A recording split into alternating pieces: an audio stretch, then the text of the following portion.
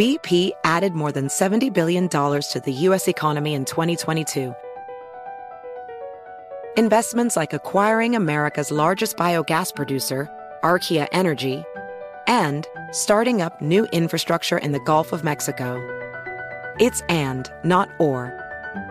See what doing both means for energy nationwide at bp.com/investing in America.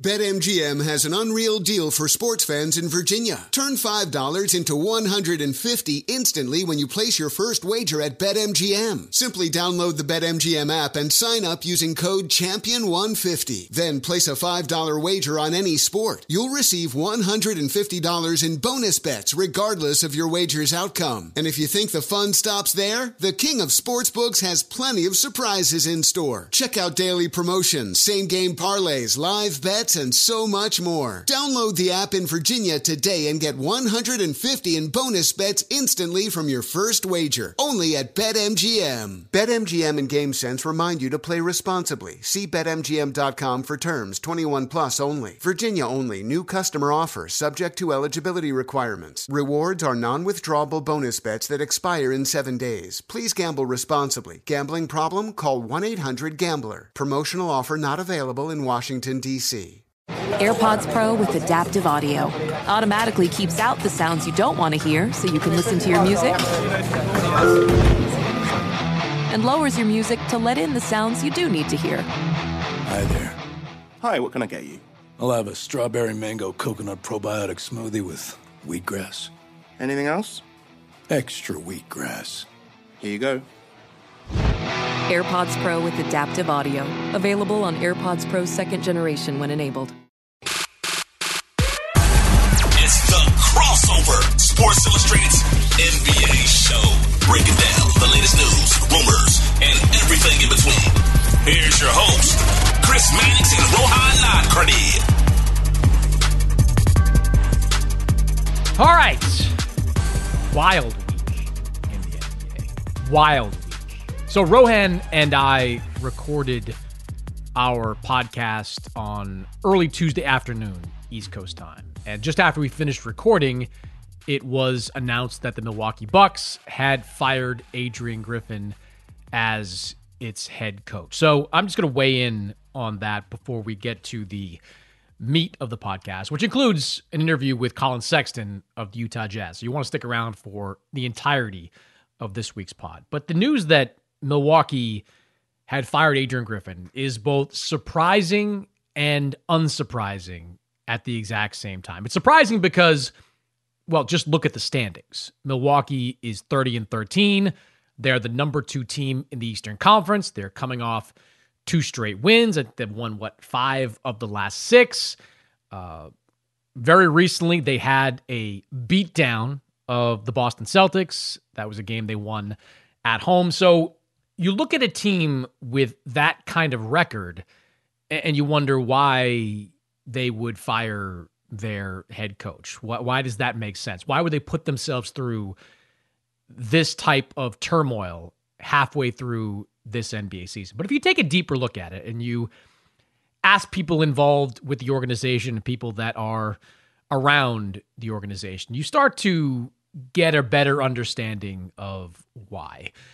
For starters, I'm of the belief, and I've been told, that key veterans on that team, including Giannis Antetokounmpo, had become disillusioned, is a word I would use. Had lost faith is a phrase I would use with Adrian Griffin and his ability to coach this team at the highest level. Now, some of that shouldn't be surprising. You've seen some public comments made by several players, within the organization. And look, Giannis himself has been vocal about this team needing to improve dramatically after some tough losses, particularly in the defensive end. And we're going to get to that. But from what I understand, several veterans had lost some confidence there. And look, it was always going to be a work in progress with Adrian Griffin, who,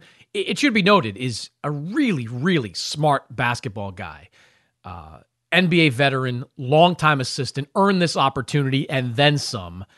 But there was always going to be a learning curve with a coach like that, especially when you're taking over a championship team. And that learning curve has been wavy, to say the least, really ever since Adrian Griffin took over. And it began in the preseason when Terry Stotts abruptly quit over issues working alongside Adrian Griffin. There were shifts defensively with the way this team played. Adrian Griffin came to the Bucks with a defensive philosophy that more closely mirrored what we saw Nick Nurse do. Adrian Griffin, of course, a former assistant to Nick Nurse. What they saw him do in Toronto, the Bucks didn't really have that kind of personnel and didn't really want to play that kind of defense. So there were shifts that way during the season. And defensively overall, this team has been bad. That's the only word you can use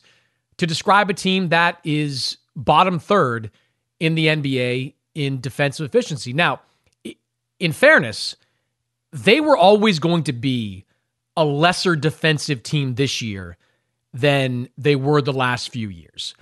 When you make a trade like the Bucks did, where they shipped out Drew Holiday and brought in Damian Lillard, you are trading defense for offense. Drew Holiday is one of the best defensive players in the league, versatile, guards multiple positions, gets stops on the perimeter. Damian Lillard is one of the best offensive guards in the league, makes big shots, takes a lot of pressure off of Giannis, but he is not anywhere close to the defensive player that Drew Holiday is. So they were always going to take a step back.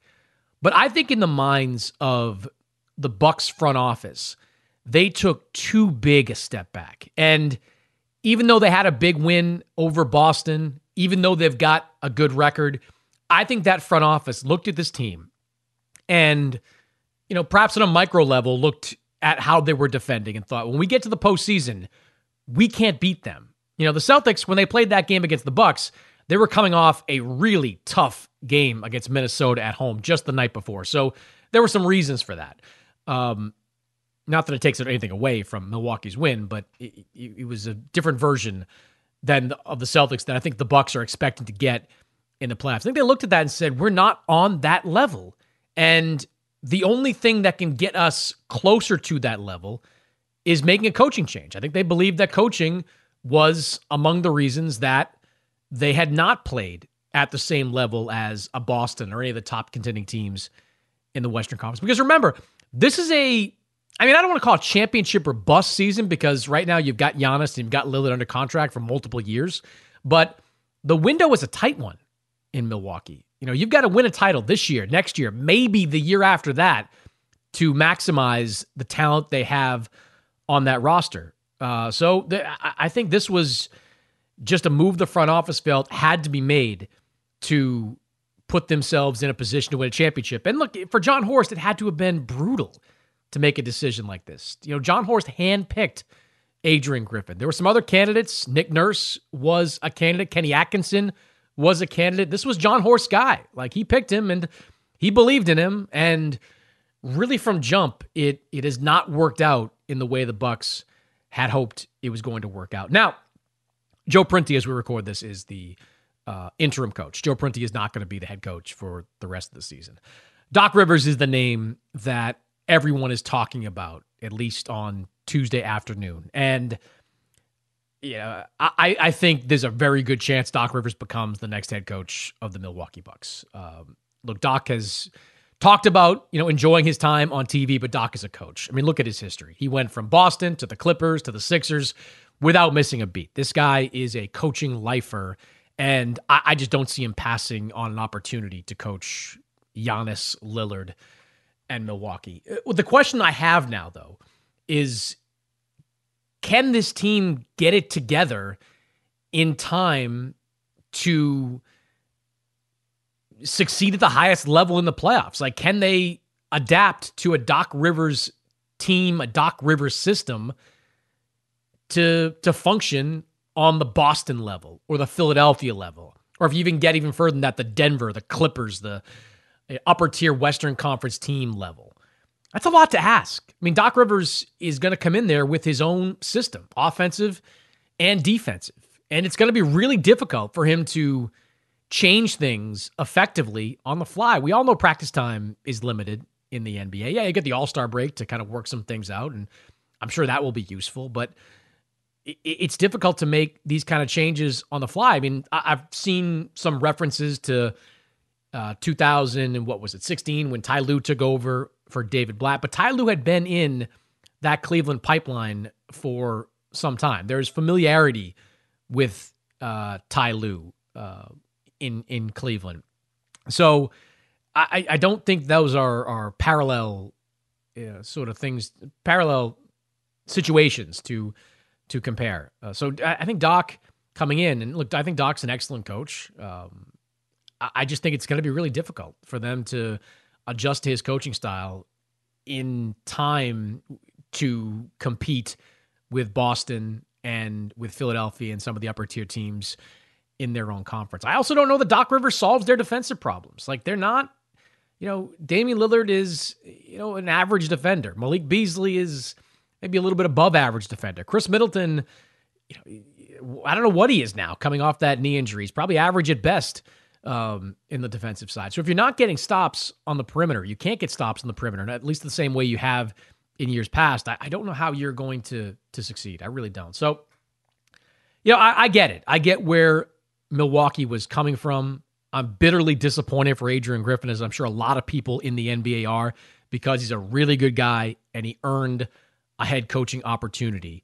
But I get it. I get what they're trying to accomplish here. I just don't know if they're going to achieve that, at least not in this season. So we'll see what happens. John Horst scheduled to speak to the media on Wednesday afternoon. I'm sure he'll offer some answers to the questions that we were asking. We'll see how quickly negotiations wrap up with the next head coach, whether it's Doc Rivers or somebody else. We've seen Kenny Atkinson's name refloated back out there, but I think it's got to be Doc Rivers.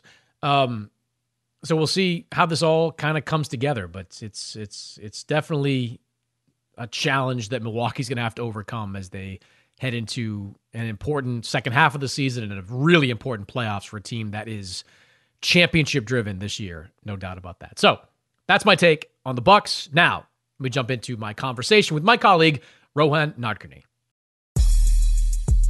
This is the Crossover NBA podcast. I'm Chris Mannix, joined, as always, by my colleague, Rohan Nadkarni. And Rohan, we have a guest on the show this week. Big week for the Crossover pod. We've got a guest joining, Colin Sexton, the young bull, Utah Jazz guard. He's going to join the program for a few minutes. And I wrote about Sexton. His ass off. I know, man. I wrote about Sexton this week over at SI.com. He's having a really impressive season. Entered the starting lineup in early to mid-December, averaging better than 20 points per game, shooting better than 40% from three as a starter. And, one of the things we got into is that he's really starting to remove or shed the label that he's an empty calories kind of guy, because that was always the perception of Colin Sexton, that, hey, great numbers, but what do his teams do? It was Cleveland last year, a little bit in Utah. Well, the Jazz are winning. They've won 15 of the last 21 as we record this pod, and Colin Sexton is a big reason why. So Colin's going to join the show, talk about his second full year in Utah and kind of what this resurgence has meant to him. But before we get to that, there's a lot of news in the NBA I want to talk about. And the first subject I never in a million years thought we would be discussing is a PED-related suspension for Cavaliers forward Tristan Thompson. Now, Tristan Thompson, of course, been around for a long time. He has been, won championships or a championship with LeBron James in Cleveland. He was suspended for 25 games by the NBA for testing positive for, let's see, I'm going to try to get these banned substances right. Ibutamoren and SARM LGD-4033. Now, we're recording this very early in the process, but those do not sound like good drugs. And as I search sort of the Twitter, I'm just saying, they don't sound like good drugs. As I'm searching kind of the Twitter. I would love to get your list of good drugs one day. It's not that long, to be honest with you. I just want to quote a tweet from Michael Grange, who's a reporter up for Sportsnet in Canada. And he says, per Google, which is always a great resource, Tristan got nicked for HGH and steroid-like substances taken in pill form and banned by WADA. And he adds, if you think he thought up this regimen all on his own, and he's the only pro athlete or action movie star following it, I have a bridge to sell you. So count Michael Grange among those skeptical that this was taken accidentally or ingested accidentally. And it does, look, the NBA has not traditionally been infected by PEDs, at least not in the same way that other sports have, whether it's football, baseball, boxing. The NBA has generally steered clear of that. So I think it is notable that a player like Thompson, who's like basically in the last year of his career, gets nicked for this. Do you know Tristan Thompson, by the way, is like only 32 or something like that? Like, you'd think he's like 41 the way his career has gone. High schooler, right? When he came out, no, 1 year in college, Texas. But is relatively very young. It's a shocking suspension. I mean, just Tristan Thompson is like the content gift that keeps on giving for a variety of reasons on and off the basketball court. Listen, it hasn't really mattered because shout out to the Cavs who are like red hot, beating up on teams, despite losing Evan Mobley and Darius Garland. A lot of people thought their season would sink. Helped that they played some bad teams but are on a heater right now. So this doesn't really matter, but it remains kind of incredible that the Cavs bought out Kevin Love last year, and he's been like one of the best backup centers in the league. He couldn't crack their rotation last year, and now all of a sudden they were giving Tristan Thompson minutes. It's like a baffling series of events for them that they somehow went from Love to Thompson, and now this. I don't expect it to have a huge impact on the Cavs. The NBA PED thing is interesting. I mean, there are some people who say that, this is just like speculation or talk amongst people we hear sometimes that maybe the testing isn't as, rigid or rigorous. I've heard that a lot. That maybe they're not necessarily trying to catch people, which if that is indeed the case, just makes it even kind of funnier that Tristan Thompson is getting popped for this.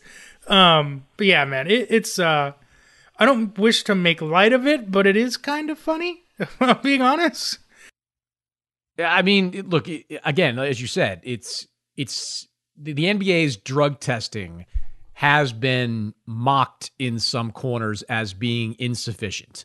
So it is a surprise when you see athletes that are getting caught up in this in the way Tristan Thompson has. So, I mean, look, again, we're recording this on Tuesday afternoon. This story just broke hours earlier, so we don't know too much information beyond what the NBA has already put out. But these do sound like serious substances. They do sound like performance-enhancing drugs, and at the very least, Tristan Thompson's got some splaining to do if he's going to be getting back into the NBA at any point in time. So we'll probably talk more about this next week as this story develops. We also had a trade on Tuesday before we recorded the podcast. And I know this is near and dear to your heart, Rohan, because you're like required to tweet like 5 times anytime a member of the Miami Heat is traded. And the Heat did move Kyle Lowry, trading him and a first-round draft pick to the Charlotte Hornets for Terry Rozier. I have been banging the drum for months, if not years, for somebody to take Terry Rozier out of the purgatory that is Charlotte. Because Terry Rozier is a really good player. Not only that, he is a really good playoff player. Terry Rozier, during that 2018 Celtics run, I had a bird's eye view of Terry Rozier, and he was awesome filling in. Filled in for Kyrie, yes. He wasn't quite as good the next year, but that entire season was snake-bitten in Boston. But what I saw in the 2018 playoffs when Terry was a young guy told me that this guy, and look, I've gotten to know him a little bit over the years, he's got some moxie to him. He's fearless in big moments. Hasn't had any big moments in Charlotte because by, December of most years in Charlotte, they're basically playing for the lottery. But I think this is a great deal for Miami. I think they get an upgrade at the point guard position, a guy that can play multiple guard spots, multiple guard spots. I mean, he can play anywhere 1 through 3, in a team system, can handle the ball, can play make a little bit, make threes. This is an upgrade for Miami, no question about it. And I think I love this deal a lot for the Heat. Yeah, I'm going to grade this deal for SI. I'm going to give away my grades right here, right now. First of all, I think it's an A for Charlotte. These are the kinds of moves they need to be making right now. They're going to be a cap space team, take bad contracts, expiring deals, acquire first-round picks. I believe it's lottery protected in 2027 and unprotected in 28, according to Woj. So solid deal for Charlotte. Good work. For the Heat, I have it as a B, and the only reason I don't love it is they've been a little bit pick-strapped these last few years. It hurt them trying to pursue Damian Lillard in the summer. And, not to play galaxy brain 3 steps ahead, they've been a team linked to Donovan Mitchell. Does giving up a first now maybe hurt you in that pursuit? And secondly, I like Rozier a lot. I'm a little dubious about his fit with Tyler Hero. The Heat kind of seem insistent on starting Tyler Hero and closing games with him in a way that I don't think they need to be as married to. And that's not because Tyler's been bad. I think that has more to do with his fit next to Jimmy and Bam and kind of how their offense works with the 3 of them on the floor. As for Rozier, you hit the nail on the head. I mean, he's been fantastic this season. I think he's at 24 points a game, shooting the lights out from 3. People have put his stats side by side with Damian Lillard this year. I think he's scoring a little bit more efficiently than Dame this year, which is hilarious. I'm not equating them as players. Look, just to emphasize that, he's at about 46% from the field, which is not, awesome, but that's, I think, a career high for Terry. Mm-hmm. So yeah, he's shooting career high from the floor. He's 36% from 3-point range, which is a little bit below some of his career highs. He's been 40%, in the past. So that's not a ridiculous number, but he's consistent. He is a consistent, solid scoring guy, will give you good numbers. And I think, one of the things that they loved in Boston about Terry Rozier was his work ethic. So when you talk about guys fitting into the Heat culture, I think Terry Rozier is one of those guys. I think Jimmy Butler is going to love him. I think Bam Adebayo is going to love him. Look, they love Kyle Lowry too, and that's not to dismiss what Kyle's done for that team, but Terry is a younger, bigger version, I think, of Kyle, and I think they're going to be able to do more things with Terry in that backcourt than they could with Kyle at this point. Without a doubt. I mean, he's such an upgrade over Kyle Lowry at this point, who just aged too quickly with the Heat. I mean, he was a big reason for their deep playoff runs the last 2 years, but I mean, he's giving them took this long to age, frankly. Right. Like he's 37 years old, almost 38. I mean, I actually give Kyle taken a lot of credit hits for hanging on and playing at this level this long. For sure. But over the last month, he's really not giving the Heat much offensively. I think Rozier gives them 2 things that they desperately need. One is someone who can be a natural pick and roll partner for Bam Adebayo. I think right now the best option they probably have is Duncan Robinson, who's been great, but you need someone who can throw Bam lobs, and that comes because Terry Rozier can get into the paint. The Heat are the team worst in the league at shooting within the restricted area, getting to the restricted area.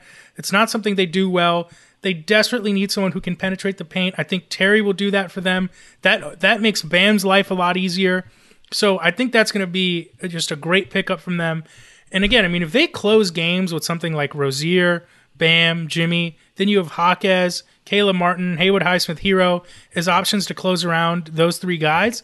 That's a really solid closing lineup. And for a while now, the Heat, they just haven't made a move on the margins. They keep trying to wait for a star. And I've said this time and time again. They needed their version of the Derek White trade. Derek White wasn't an all-star consideration when the Celtics traded for him. People thought that they give up too much. Look at the ways he's affected that team. Now, I don't think Terry Rozier is as good as Derek White. Let me be clear. But the Heat desperately needed this type of infusion. I think Rozier is going to help them a lot. Again, he's not necessarily the all-star home run swing people want from Miami, but they had to do something to bring themselves closer to Boston, Philly, and Milwaukee, and I think this does that. Yeah, Miami is a team that is all about the playoffs, right? Regardless of where they finish in the regular season, they are a team built for the playoffs because they have Jimmy Butler, great playoff performer, Bam Adebayo, really good playoff performer. They've got guys that have had success in years past. And I go back to that 2017-18 postseason that Rozier had in Boston. I'm going to read you some of the numbers. 19 games he played in those playoffs, averaged 37 minutes per game. He shot 35% from three, 40% from the floor, averaged 16.5 points per game, 5.7 assists, came up with 1.3 steals as well.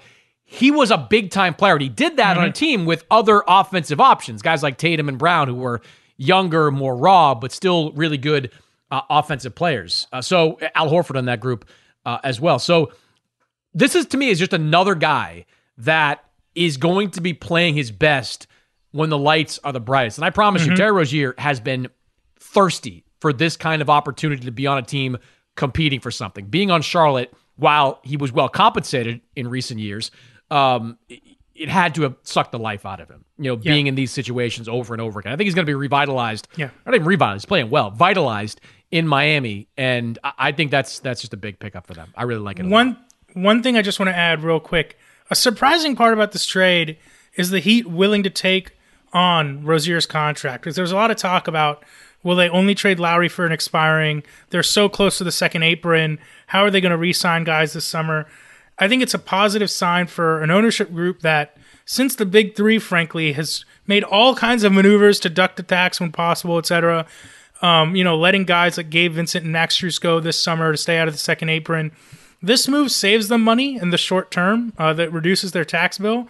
But I'm impressed and applaud them willing to take on some longer-term salary in this deal. And maybe that bodes well for how willing they are to add but salary I'm not to the team. even overly impressed by that because Terry's got a movable contract. Like, he's only due $25 million per year over the next couple of years. And if Miami is looking to take a big swing, some team out there is going to be cool with that contract. You got a guy that can average 20, he's only making $25 million. I know we're in the age where it's like only $25 million is right.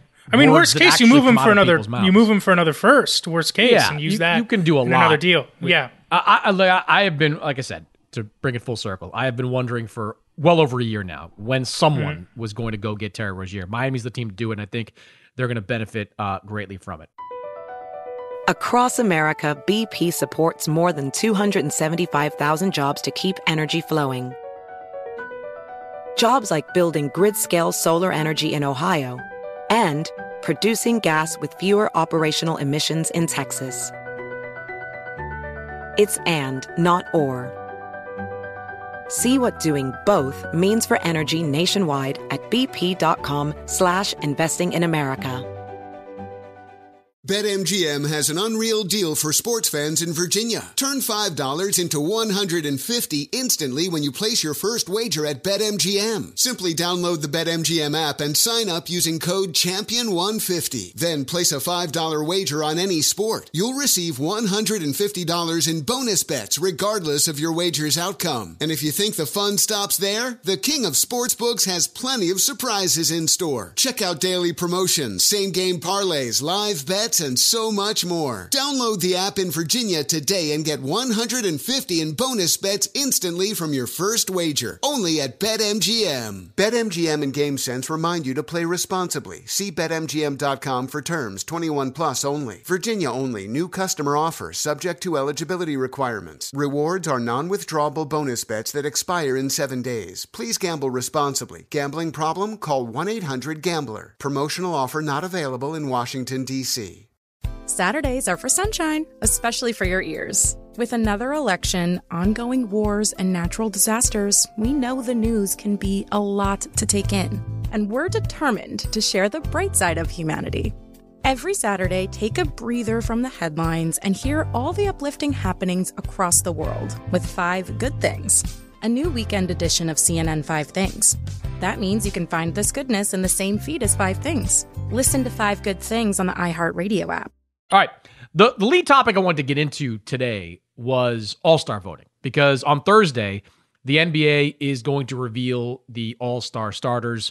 I was one of the media members, Rohan, that had kind of one of the official ballots that account for 25% of the voting. The players get 25% and the fans get 25% as well. So I kind of want to run down our respective All-Star ballots. And we don't have to get too deep into the obvious ones because there are some obvious ones. Let's look at the Eastern Conference. The obvious ones to me, Joel Embiid, starter, Eastern Conference, clearly. Giannis Antetokounmpo, starter, Eastern Conference, clearly. Jason Tatum, starter, no doubt. Eastern Conference, clear. So the three front court guys in the Eastern Conference are obvious starters. They're high vote getters. They're going to wind up in that starting lineup. In the backcourt, Tyrese Halliburton, starter, obviously, having a fantastic year. The Pacers are good. He is proven he is a franchise player. The guard spot next to him was really, really difficult. And I weighed this all the way up until like 9:30 Eastern on Saturday night when I got that text message from Mark Broussard of the NBA saying, hey, man, your ballot's due at 11:59. Just a reminder.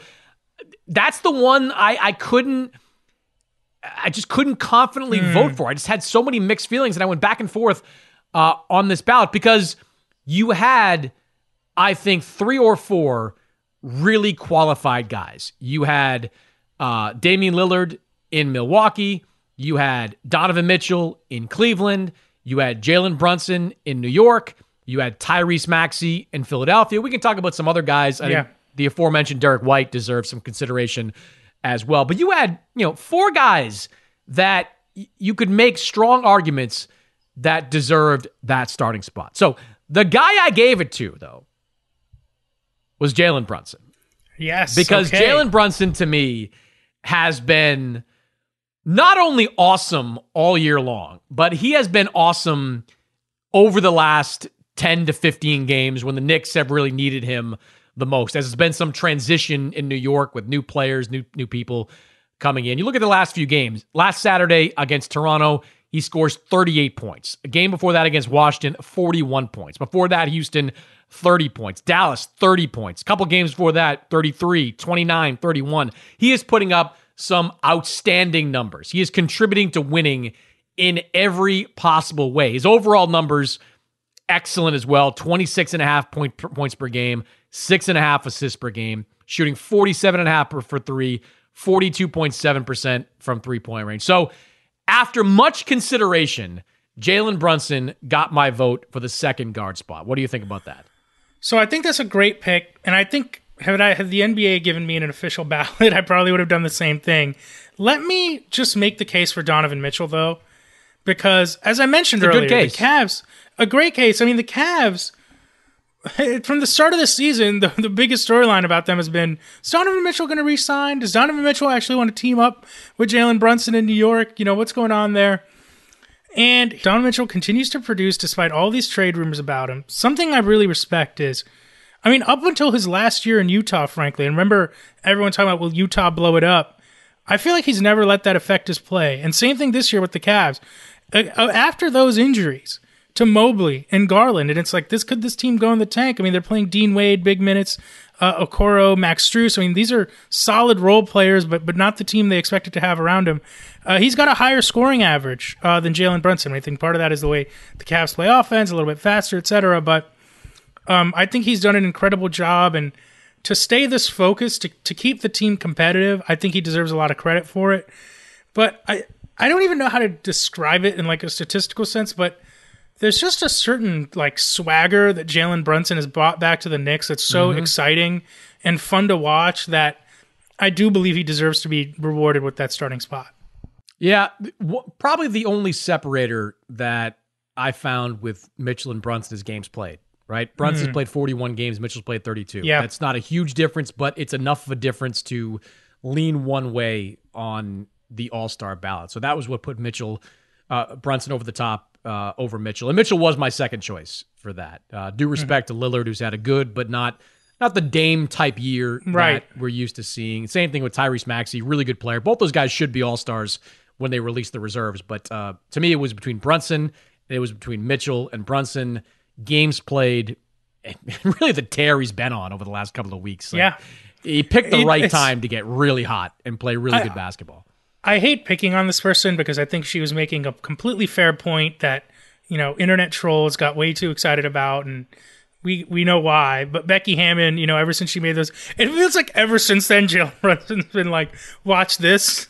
Like the Usher meme. He's like, he's just been on such Becky a tear. Hammon, by the way, maybe not built for TV if you're going to overreact to, people getting angry about a take. Like, she's not necessarily wrong. Like, I don't think she was wrong at all. Yeah. No, and I'm not convinced the Knicks can win a championship if Jalen Brunson's your number one guy. That's a reasonable argument to make. And I think Becky might have gotten spooked a little bit by Kendrick Perkins reacting the way they did on the set. And then, you're not used to that kind of backlash. If you're Becky Hammond, you've gotten a lot of positivity in your time as an NBA assistant, a WNBA coach. Yeah. I think her problem is she's too rational for the internet. Whereas like someone like Perkins or Skip Bayless is like, they know the game. Yeah, exactly. She's like, no, I'm a rational person, and don't try to explain yourself to these people. She reads her mentions. They want slop. Don't try to rationalize yourself to these psychos. We're going to find out on Thursday what the starting lineups will look like. And I'm going to take this opportunity to clobber Knicks fans a little bit, especially my good friend Jerry Ferrara from Entourage, Power, great actor, great guy, huge Knicks fan. But we have been having this lengthy social media and what spilled over to text message battle about Knicks fans not voting enough for Jalen Brunson, because I think Jalen Brunson is going to get a lot of the media vote for all-star starter. I saw my good buddy Tim Bontemps on his podcast said he voted for Brunson. I think there's a lot of people that are going to wind up voting for Brunson. I also think Brunson's got a lot of respect amongst his peers and will get a lot of those players' votes. The votes he has not been getting are from the fans. At last count, in the NBA's last released vote count, Jalen Brunson was well behind, some of the top guys in the voting, including Trae Young, who's been, good, but he's on a really crappy team. Brunson, I think, was in sixth place at the last reveal behind Tyrese Maxey and Lillard and the other guards in that mix. Now, the argument that, Jerry and others have made to me is that, it's a popularity contest, it's global, it's yada, yada, yada. Nonsense. It is a popularity contest, but you are the New York Knicks, all right? You are one of the biggest and most rabid fan bases in the NBA. You should not, your number one option should not be losing the fan vote to Tyrese Maxey. I'm sorry, they should not. He should not be losing the fan vote this bad to Trae Young. I get it. Trae Young. The kids love Trae Young. Don't want to shoot like that. But you are the New York Knicks. You are in a city of 8, 9 million people, whatever the number is today. Half of them at least are New York Knicks fans. Galvanize your people, Jerry Ferrara. Galvanize your troops and get them to vote. Now, it's too late now. But if the all-star ballot, Rohan, comes out on Thursday and Jalen Brunson is not a starter, I've got a sneaky feeling it's going to be strictly because the fans did not get behind him. And that's going to be the fault of New York Knicks fans. Yes. You should have gotten behind your guy. Don't tell me that there's not enough of you that could have voted for Jalen Brunson to start the All-Star game. We're not talking about 10 million votes here. Like, Jalen Brunson had 500,000 plus votes. I think Trae Young had 1.6 million or something plus votes. It's the difference of a million votes. You can get your people together. You can vote. You can push them into the All-Star game. And the idea that it doesn't matter, trust me, I think it matters to Jalen Brunson. I think Jalen Brunson wants to be the All-Star starter for the Eastern Conference. And if he's not, I'm looking forward to seeing the breakdown to see if it is strictly because he didn't get enough fan votes. First of all, I love you going like Jimmy Johnson, NFL halftime style, straight to camera, calling out Jerry Ferrara. I could not agree. The Knicks won one regular season opening night game against the Celtics last year. And for the next 6 months, we had to hear bing bong every time anything happened in New York. It's their ability to go viral and come up with campaigns. It's so many of them. I lived in New York for 10 years. They're crazy, rabid fans, and I love that about them. Yes. But none of them seem to be voting. None of them seem to care about the All-Star ballot. I take it back. I got the last voting number. Let's look at the previous one. Jalen Brunson, 6th place. He trailed Tyrese Maxey, Donovan Mitchell, Damian Lillard, and Trae Young. I know, there's a huge fan base for Tyrese Maxey. They're supporting him. The social media viral campaign to get Tyrese Maxey in the All-Star game. He was less than 700,000 votes behind Trae Young for that number 2 spot. Tyrese Halliburton, far and away the leader, deservedly so, having a phenomenal year. But Jalen Brunson being 700,000 votes behind Trae Young, and 600,000 votes behind Damian Lillard, and 300,000 votes behind Donovan Mitchell. That's on you, Knicks fans. Where are you? Like, they have like these nights in the NBA where 3 votes count for 1. You can't put together a campaign to get this guy at the top of the ballot. Don't tell me that. Knicks fans their reach is far and wide. They should have been voting for Jalen Brunson for All-Star. Could not agree more. In an election year, nonetheless. Be better, Knicks fans. Be better. All right, so finally, I want to talk about the Dallas Mavericks because I watched the Mavericks-Celtics game last night, which had to have been a disappointing loss for Dallas. They were at home. They had not played since this past Wednesday. The Celtics were coming off a back-to-back. They were playing the third game in 4 nights. They were playing without Kristaps Porzingis. So this was a game that was ripe for Dallas to win. Yeah, a gettable game for the Dallas Mavericks. They go out and largely laid an egg. They made a run in the fourth quarter. Luka Doncic made some shots. But, they were getting beaten pillar to post for most of that game. I just watched the Mavericks play. And, when you have a star the caliber of Luka and you have a second star the caliber of Kyrie, your focus is championship, right? Like, you want to be in contention to win the whole thing, not just be a playoff team, but to be a team that can win everything. I don't see that with Dallas. And I point the finger in part at Luka Doncic, who was so bad defensively in that game. Like, so bad. Like, bad was actually the best he was in that game, because at times he was indifferent. He was doing that whole thing where a guy goes by when he reaches around trying to get a steal that way, which is the laziest possible defense. And I'm watching this team play, and as ridiculously fun offensively as they can be, with Luka and Kyrie doing Luka and Kyrie things, if their superstar can't defend at even an average level, what can that team be? And I know that they've been a little bit better defensively this year than they've been in years past. They entered that game 18th in defensive efficiency. And I know that Luka's been a little bit better, defensively this year, I think, overall than he's been in years past. But that was a marquee moment, right? Against a team that the caliber of which you're going to have to beat to make a deep playoff run. And look, I don't care what the final stat line said. Luka had a triple-double. He had, 18 rebounds in that game, or 18 assists, I forget what it was. But he had a monster statistical game. He was outplayed in that game by Jaylen Brown. Jaylen Brown played better than Luka in that game. And Jaylen Brown, from the opening tip, was taking the play to Luka Doncic. He was going at him physically. Dropped him, which, by the way, the Mavs ran on their Jumbotron, which is for reasons, as a replay, reasons unbeknownst to me. They usually don't do that when it's a bad play for the home team.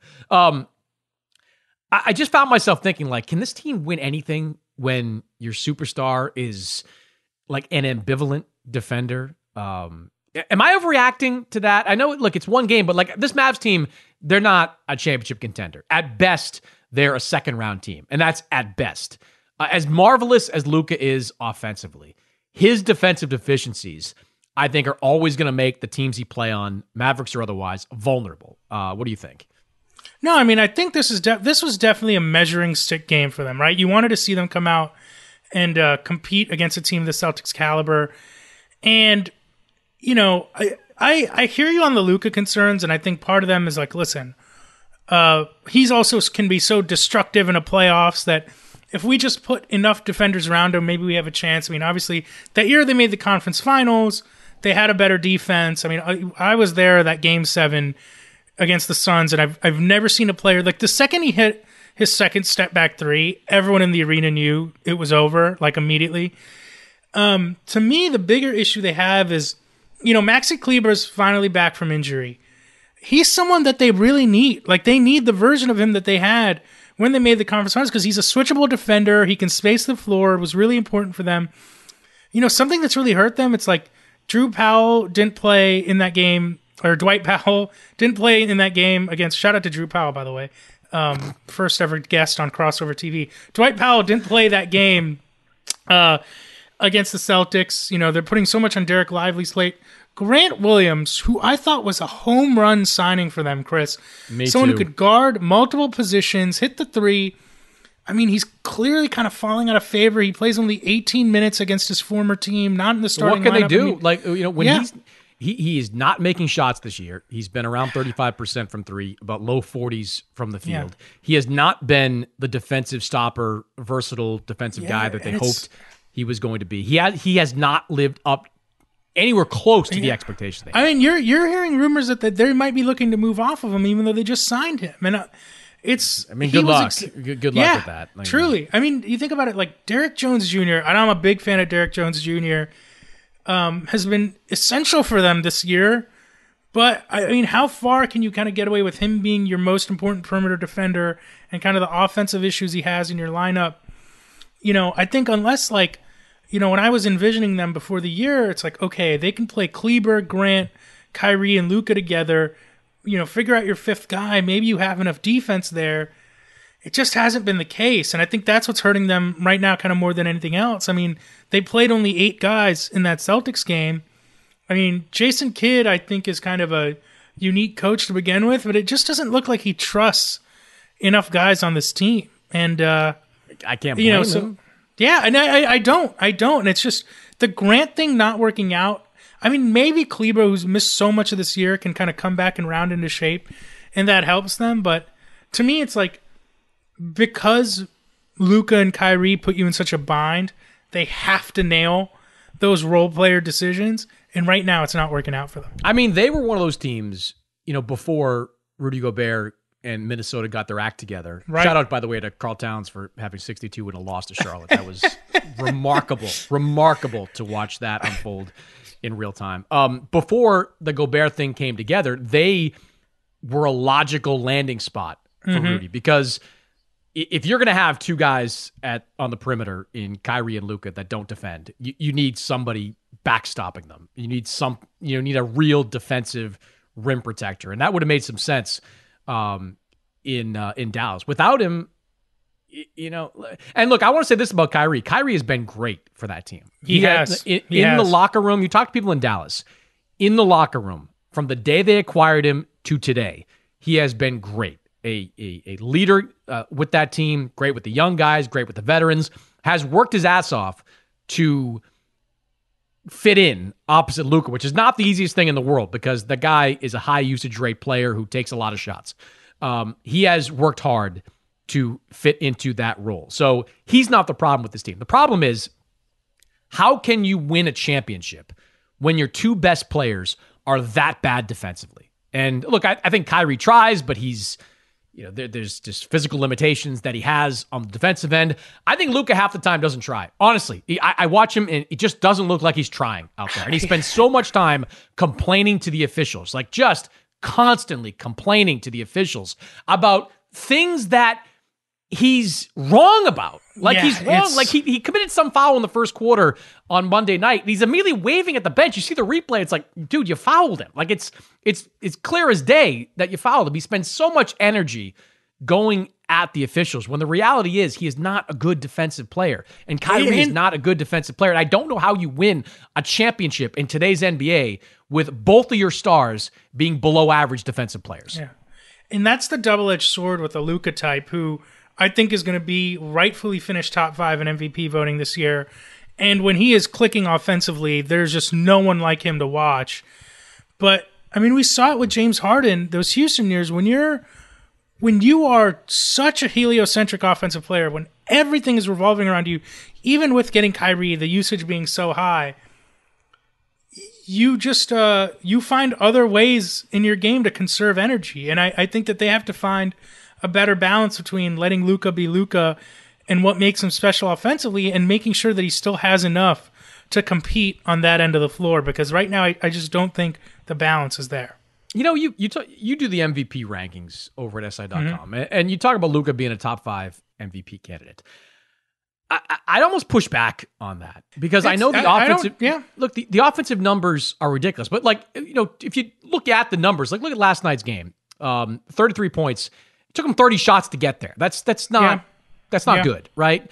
And you look at the MVP, the top tier MVP guys. Joel Embiid put up 70 on Monday. Ridiculous number. But he's also one of the better defensive players in the NBA. Nikola Jokic, even though his defense has been pilloried, he's not as bad as some people suggest. He's a pretty good team defender. We saw it in the playoffs. It's not as easy to score as you think. He's not Embiid or Gobert, but he's not, this turnstile out there. He's a average to above average defensive player. Go down the list. Shai Gilgeous-Alexander, two-way player. Giannis, two-way player. Even further down, Tatum becoming a much better two-way player. I would put Kawhi Leonard high on that list because Kawhi's having a magnificent offensive year, and we know what this guy does defensively. Luka Doncic is an unbelievable offensive player and can be an unbelievably bad defensive player. And I don't know how you can consider him for an MVP vote with that being the case. I think that's a fair argument, and it's going to be the argument against him anytime he's in these conversations. By the way, Kevin Durant in his prime, and still two-way player. Like these guys that are winning MVPs that are in the mix, two-way players. And they've called on KD to carry a load defensively this year. He's guarding LeBron when they play the Lakers. He's playing center. All the guys you mentioned, even if they're not necessarily locked down every night, you can give them responsibility on that end of the floor on a night-to-night basis, and they welcome it. And I think that's a knock against Luka. I mean, we don't have to get too in the weeds. I still think his production is just so absurd that it's hard to leave him out. And I do think overall, I feel like the Mavericks have overachieved a little bit this year. I think they're ahead of where I thought they would be, considering all their issues, and even more ahead considering how guys like Grant haven't worked out. Kleber's been out of the lineup, but I think big picture, you're right. How much longer can they go on with this? Because, I mean, listen, I was one of the people who was like, are you really going to commit to Kyrie as the second guy here? And that's worked out. That part's been good. So if you have to find a way to get a more balanced effort from Luka moving forward. I don't know how you do that with Luka and with Kyrie. I just don't know how you get stops when your two best players can be attacked in the way the teams are going to attack them in the postseason. And look, they're sitting right now in like that 8-9 spot, so they're a play-in team at the moment. And look, looking at the teams that are in that play-in mix, I just had it pulled up here, but look at the teams that are in that play-in mix. You're talking, where's bottom half of the standings? Yeah, the Lakers are a team that's in that mix. You got to think they'll at some point get their defense together enough to be more of a threat.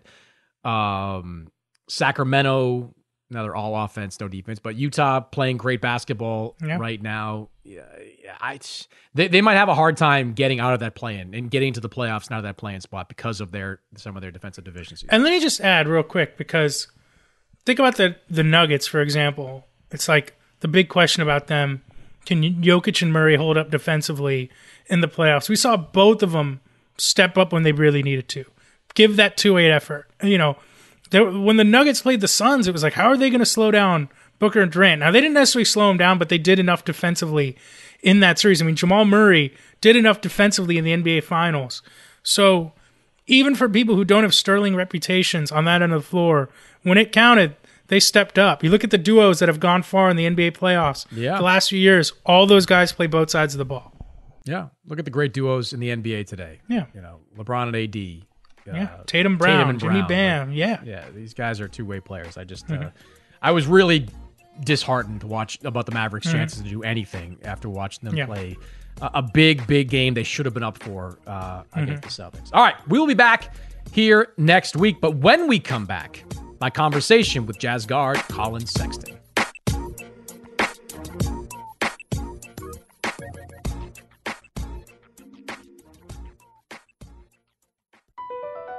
Across America, BP supports more than 275,000 jobs to keep energy flowing. Jobs like updating turbines at one of our Indiana wind farms and producing more oil and gas with fewer operational emissions in the Gulf of Mexico. It's and, not or. See what doing both means for energy nationwide at bp.com/investing in America.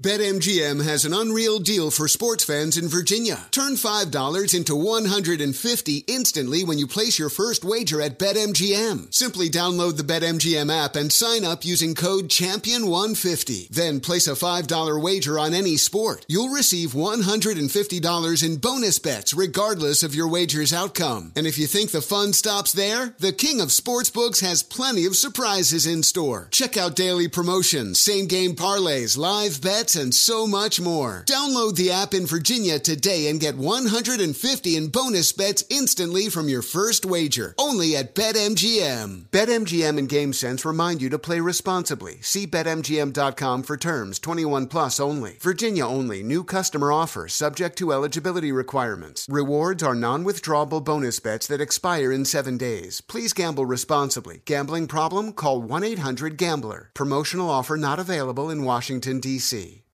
CNN_'s Guide to Sleep has tons of recommendations for products that can help you get the best night's sleep ever. All right, let's face it, most of us have had trouble falling or staying asleep at some point, and there are a lot of products and hacks claiming to be the solution to our sleepless nights. That's why the CNN_ team spend hundreds of hours testing products to find the ones that can make a huge difference in the quality of your slumber. Visit underscore.com now for our ultimate guide to getting better sleep. I guess the first question I wanted to ask you, Colin, is, I mean, look, you had a good year last year statistically. What are some of the biggest reasons in your mind, though, that your game has really taken off this season? I would say just doing a little bit more diving into the film and doing a little bit more things on court as far as like my decision making and making sure I'm not overdoing it. But when I'm in there working on the things that I feel like I need to improve on, or even just work on for that game, I feel like I watch so much film. I watch so many games that I've been able to, okay, if this team is in a deep drop, let me work on coming off the screen, shooting the three, or if they're up to touch, okay, let me try to snake it, or even just like, okay, this team, they like to stay attached. Just reading the game a little bit more and understanding like what certain teams' tendencies are. What pushed you to change the way that you looked at film this year?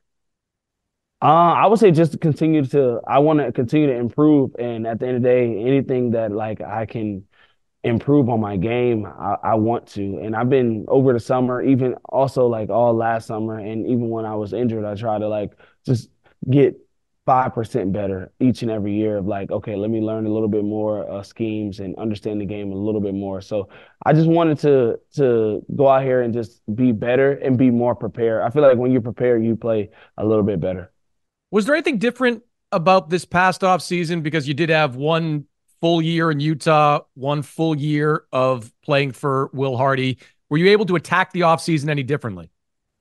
Oh, yeah, absolutely. I feel like my offseason coming back, my first season with the Utah Jazz was totally different. I was injured. I was rehabbing. I was pushing it every day. And I was pretty much just trying to like get out there. And I wanted to show people that I was back. And I felt like I didn't feel like myself, but I was able to push myself mentally to come back a lot faster than I was even supposed to. So that was one thing for me. And I used this past summer to really work out and not have to rehab as much and not have to worry about those things. I was really able to work out and work on my game.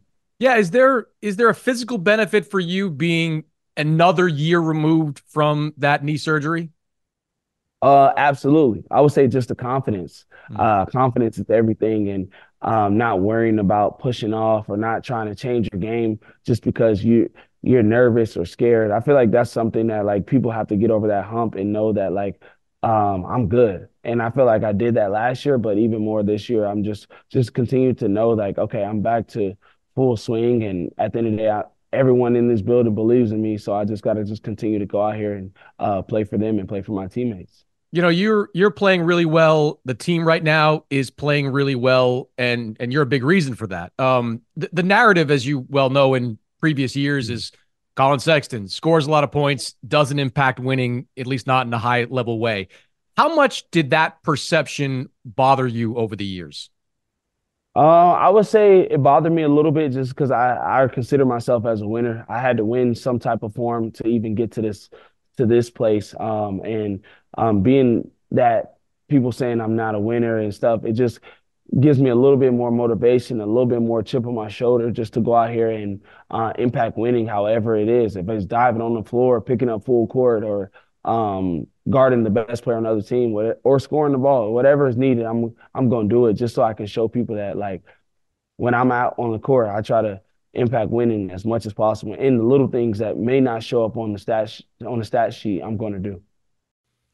So Will talked about that perception the other day, and I'm sure you've seen the clip by now, but for this audience, I want to play what he said about you before a recent game. I needed to look in the mirror in the offseason and have a little bit of humility about mine and Colin's relationship and just try to take it at face value.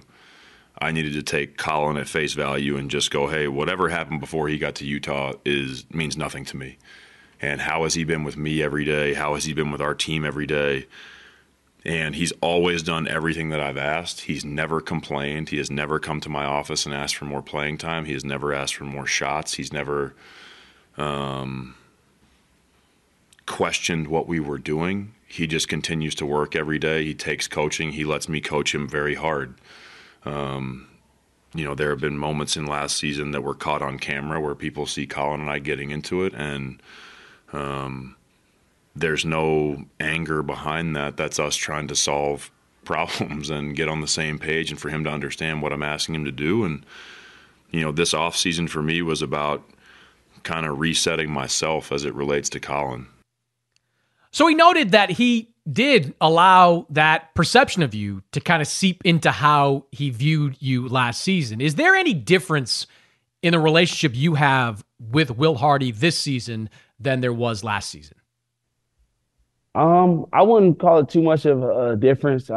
He gets on me a lot. I would say he screams and yells at me a whole lot during the game, even after the game, or even sometimes before the game. I'm like, Coach, what I do? He'd be like, I'm just on you today. Don't worry, I'm never gonna change. So that's something that, like, I've embraced, and that's something that, like, I need just because I want to get better. Like, anytime a coach is screaming and yelling, it's for a good reason. That's because they believe in you. So that's something that, like, I've always, like, believed in. If the coach is yelling and getting on you, then he wants best. But once he stops screaming and yelling, then you should be worried. So that's exactly how, like, I view it, and that's exactly how I feel like Coach Will has been. So you view it as a positive, because I'm sure people might see an interaction on TV and say, oh, well, this relationship is obviously, there has to be bad. You view that kind of dynamic as a positive. Oh, yeah, absolutely. I feel like all my coaches have pushed me to be my best, and they're screaming, yelling. And at the end of the day, you might get screamed and yelled at, but you got to pick out the message from the screaming and yelling. At the end of the day, the games are high. We all competitors in this building. So sometimes when you're competing, and sometimes when you have that emotion, sometimes the voice is level. And at the end of the day, you can't, just because he's yelling at me doesn't mean, like, the message might be just get back on defense, but he might be screaming it in a way of, like, you did 4 or 5 bad plays. And that's just how I've always viewed it. It's like, just continue to pick out the message in it and know that it's coming from a good place.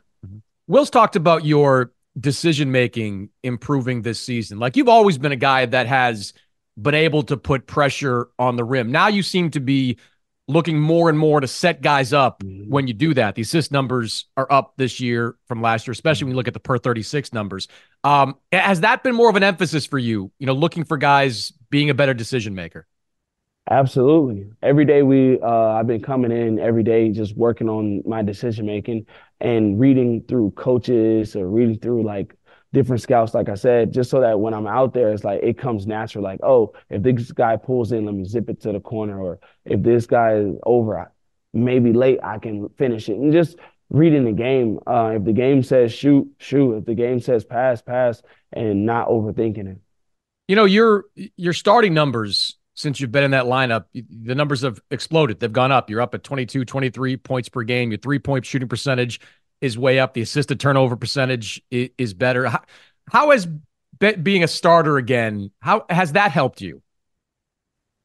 I would say just the flow and just being able to go out there and just pick the game out, but also making sure like I set the tone for the rest of the game for my teammates that's coming in. Just being able to set the tone and go out there and just be tough, show them the toughness, and so that when we do get subbed out, okay, they're not just running past us, running like past like doing whatever they want out there. And at the end of the day, I feel like that's all I can do is compete and just be tough and just show them like, okay, when I'm in the building and when I'm on the court, I just want people to feel me. So the ball really moves in this Jazz offense when it's at its best. And even looking at some of your made shots, your high 50s in your made shots that are assisted. I think your mid 90s in made threes that are assisted.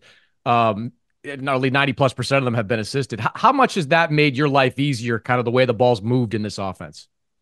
I would say the offense it's been really good. It's been very beneficial because at the end of the day, not just for myself, but for everybody, it's a lot more fun to just even touch the ball when you're going up and down. Sometimes it's hard to get a flow and get a rhythm and also want to compete on the defensive end if you're not just touching the ball. It doesn't matter if you're the one shooting it, but sometimes when you just want to touch it and it gives you that much energy. And sometimes at the end of the day, people don't realize the ball is what the energy is. And sometimes you might get an easy layup or just the hockey assist is something that people don't see. Okay, I might drive it hard to the nail and kick for a three. Like that is energy. That's what allows you just to want to play defense, because I don't know too many people that want to just play defense nowadays. You just want to play defense. That's tough.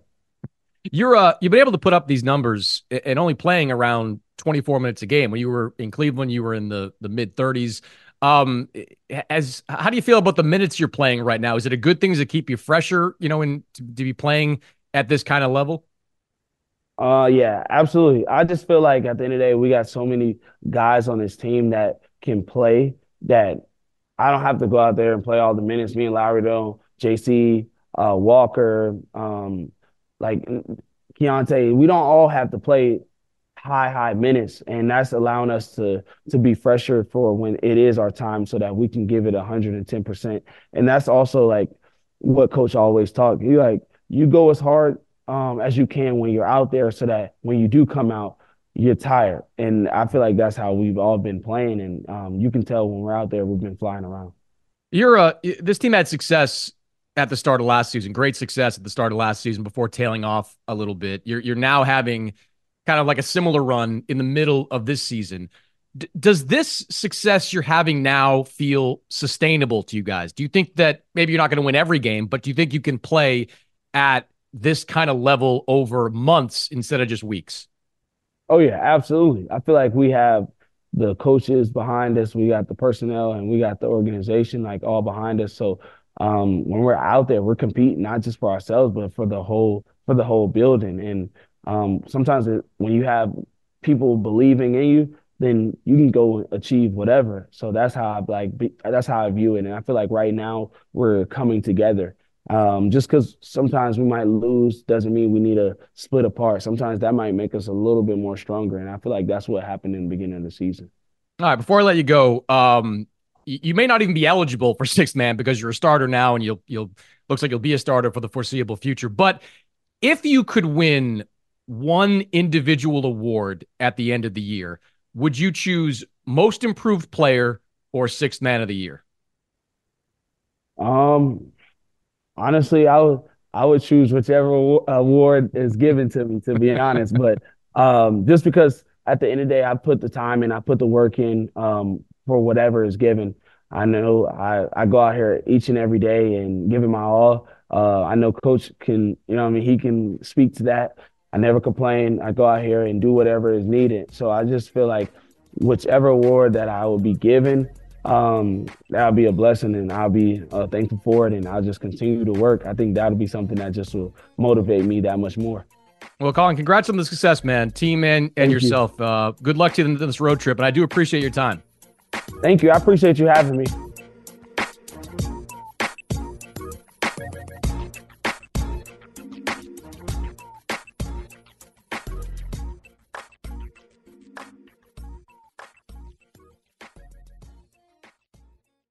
Infiniti presents a new chapter in luxury, the premiere of the all-new 2025 Infiniti QX80, live March 20th from the Edge at Hudson Yards in New York City, featuring a performance by John Batiste. The all-new 2025 Infiniti QX80 is an SUV designed to help every passenger feel just right. Be the first to see it March 20th at 7 p.m. Eastern, only on iHeartRadio's YouTube channel. Save the date at new-QX80.com. Don't miss it. 2025 QX80 coming this summer. As someone who lives for politics, when a major scandal unfolds, it was shocking. I have to know, what were they thinking? Backroom deals, huge amounts of money, CIA secrets, sets off a firestorm in Washington, affairs. No way this guy's got a mistress. Corruption. I knew I was a dead man. Warning, it's even messier than you thought. United States of Scandal with Jake Tapper, Sunday at 9 on CNN. Billie Eilish and Phineas O'Connell, they're with us today on Crew Call. I'm your host, Anthony D'Alessandro. Billie's vocals, it was automatic art. You know, I had to choose a more challenging route than just da da da da. You know what I'm saying? It could have been easier. And a lot of people have asked me how did you choose to have it be so soft and so simple? And what else was it gonna that's what the song wanted. Thanks for listening to this episode of the Crew Call podcast on Deadline.